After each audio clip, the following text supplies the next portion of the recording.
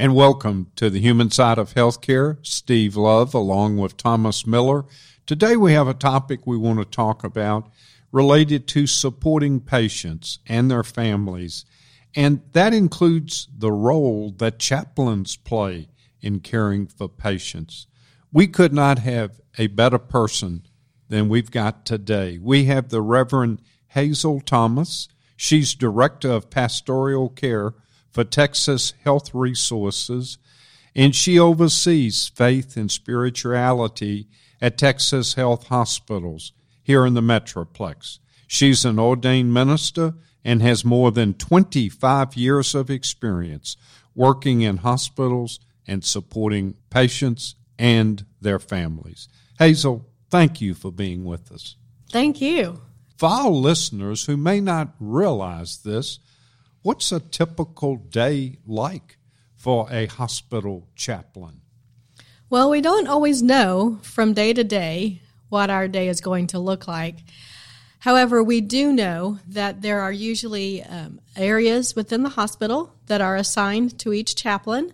And so we will go, make rounds, ask with the nurse and the other disciplinary team, do you have a referral? Is there a patient or a family member that you have seen in the last 24 hours that would appreciate having a chaplain stop by? And that's part of what we do is we work from referrals.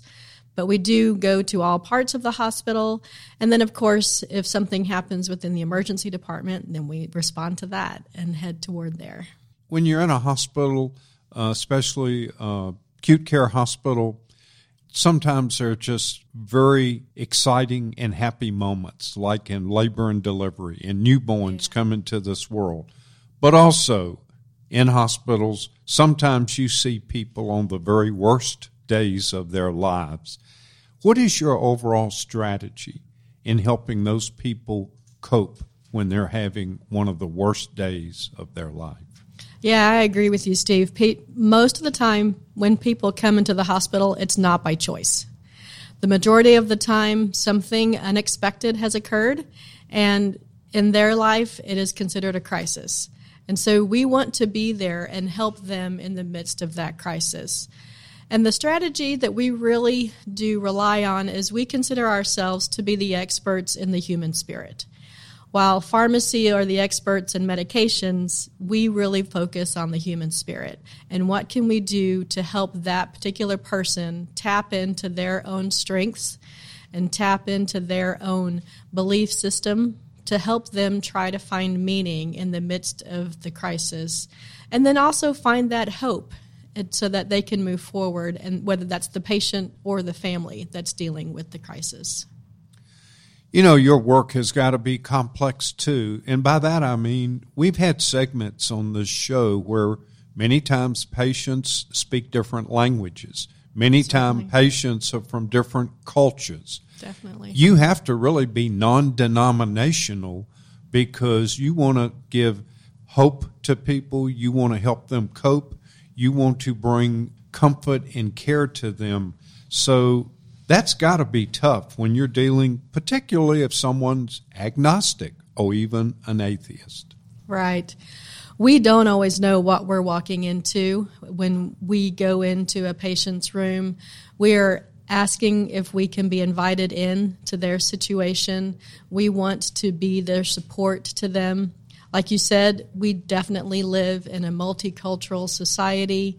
We have people from all different countries, all different walks of life. That includes, like you said, language barriers might be different. Their faith and their culture is going to be different from what I may particularly represent in their eyes. But what I am there is not about me, but is about them.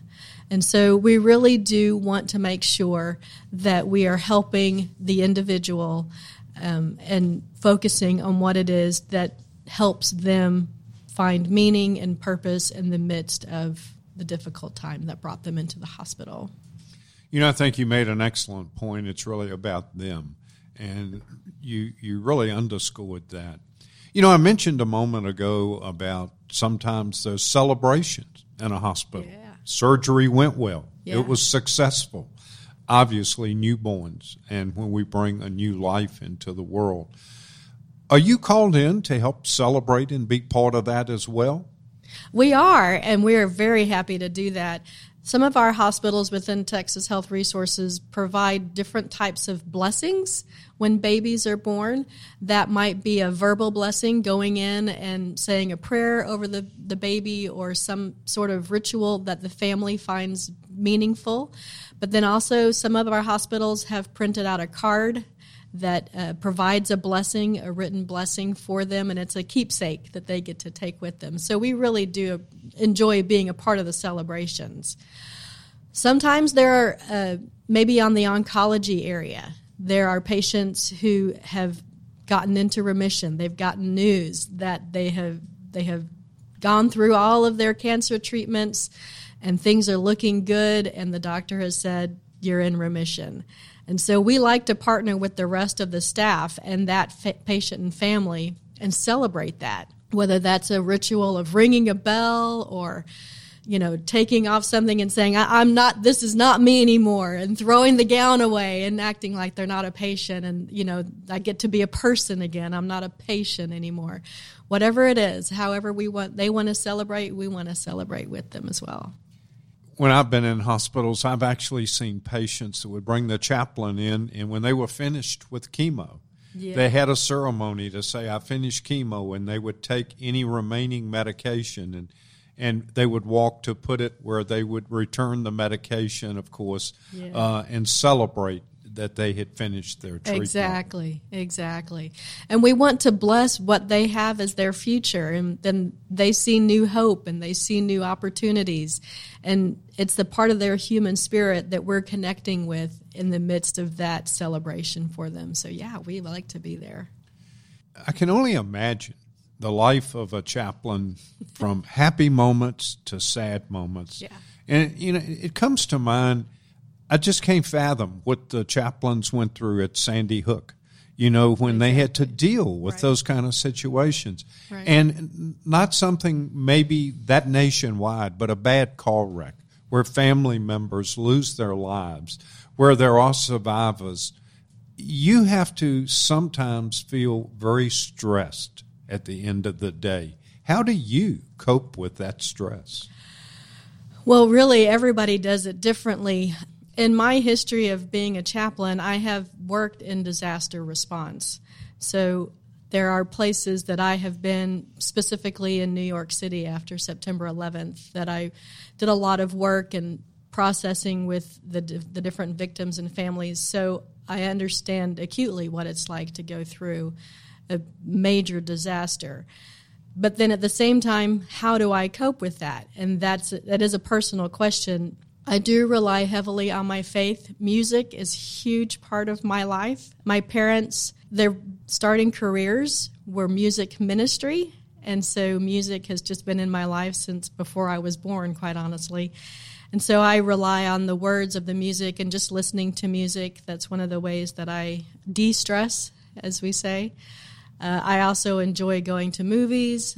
I really enjoy spending time with friends that we've connected with at our church, Arlington, First Baptist Arlington, where we attend church, and just spending time with family, going to niece and nephews, games, dance recitals, things like that. Just finding ways to get out of the situation and then move on and see what I have in my life, keeping me going.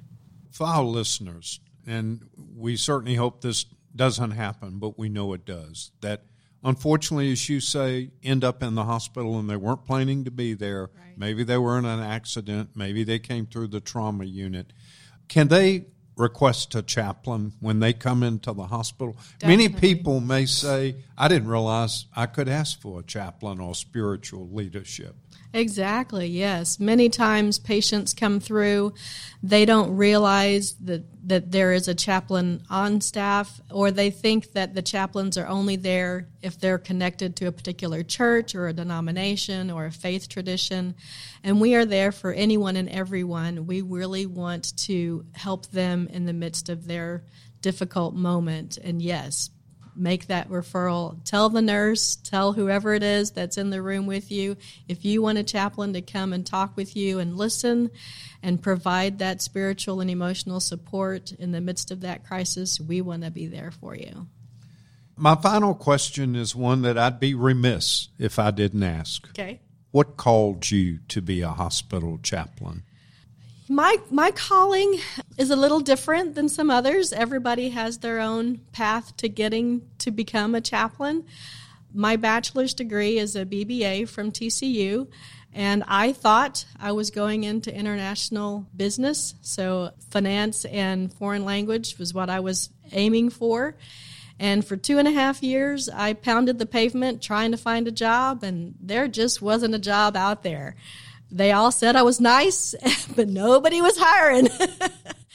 And so I began to rethink, what is it that I really want to do, and where is it that I really want to spend my time? And as I had that conversation with myself and God, it was really ministry and church, and my faith is really what I wanted to do. And so as I was at seminary, one of my classes was ethics, and during that ethics class, the professor started talking about chaplaincy and the fact that it's a marriage, shall we say, between theology and psychology, and that just clicked every button in me. I was like, that's it. That's exactly what I'd want to do. And so I pursued chaplaincy at that point. I thought the only way to be a chaplain was in the military, and I really wasn't sure that I was being called into the military. But it turns out that, yes, there are chaplains in hospitals. Where I got my training for education beyond my master's degree, I did a residency at Baylor University Medical Center in Dallas, did 6 units of clinical pastoral education. And then after that, I became a chaplain and been working as a chaplain, hospital settings, disaster relief, as I said earlier. I've also done sports ministry. And before I was in Dallas-Fort Worth area, I was in Houston working in a neurological rehab hospital. Hazel, this show is called The Human Side of Healthcare. Yeah. And all I can say is through your ministry of supporting patients and their families, you truly underscore the human side of healthcare, and thank you for being with us. Thank you. Hazel, Thomas Miller, let's continue this conversation because this is very interesting. Certainly. One of the things that I wanted to ask you was some of the changes that you might have seen, because you see all aspects of the public, right? Yes. So what kinds of changes have you seen in faith, religion, spirituality over the 25 years that you've been doing this? That's a great question. Most of my time as a chaplain, I have worked in the South. I have been in Texas, I've been in Georgia, South Carolina, and then specifically when I was in New York City after September 11th. So that actually is a part of the changes and the differences, is how faith and a chaplain is viewed throughout our nation.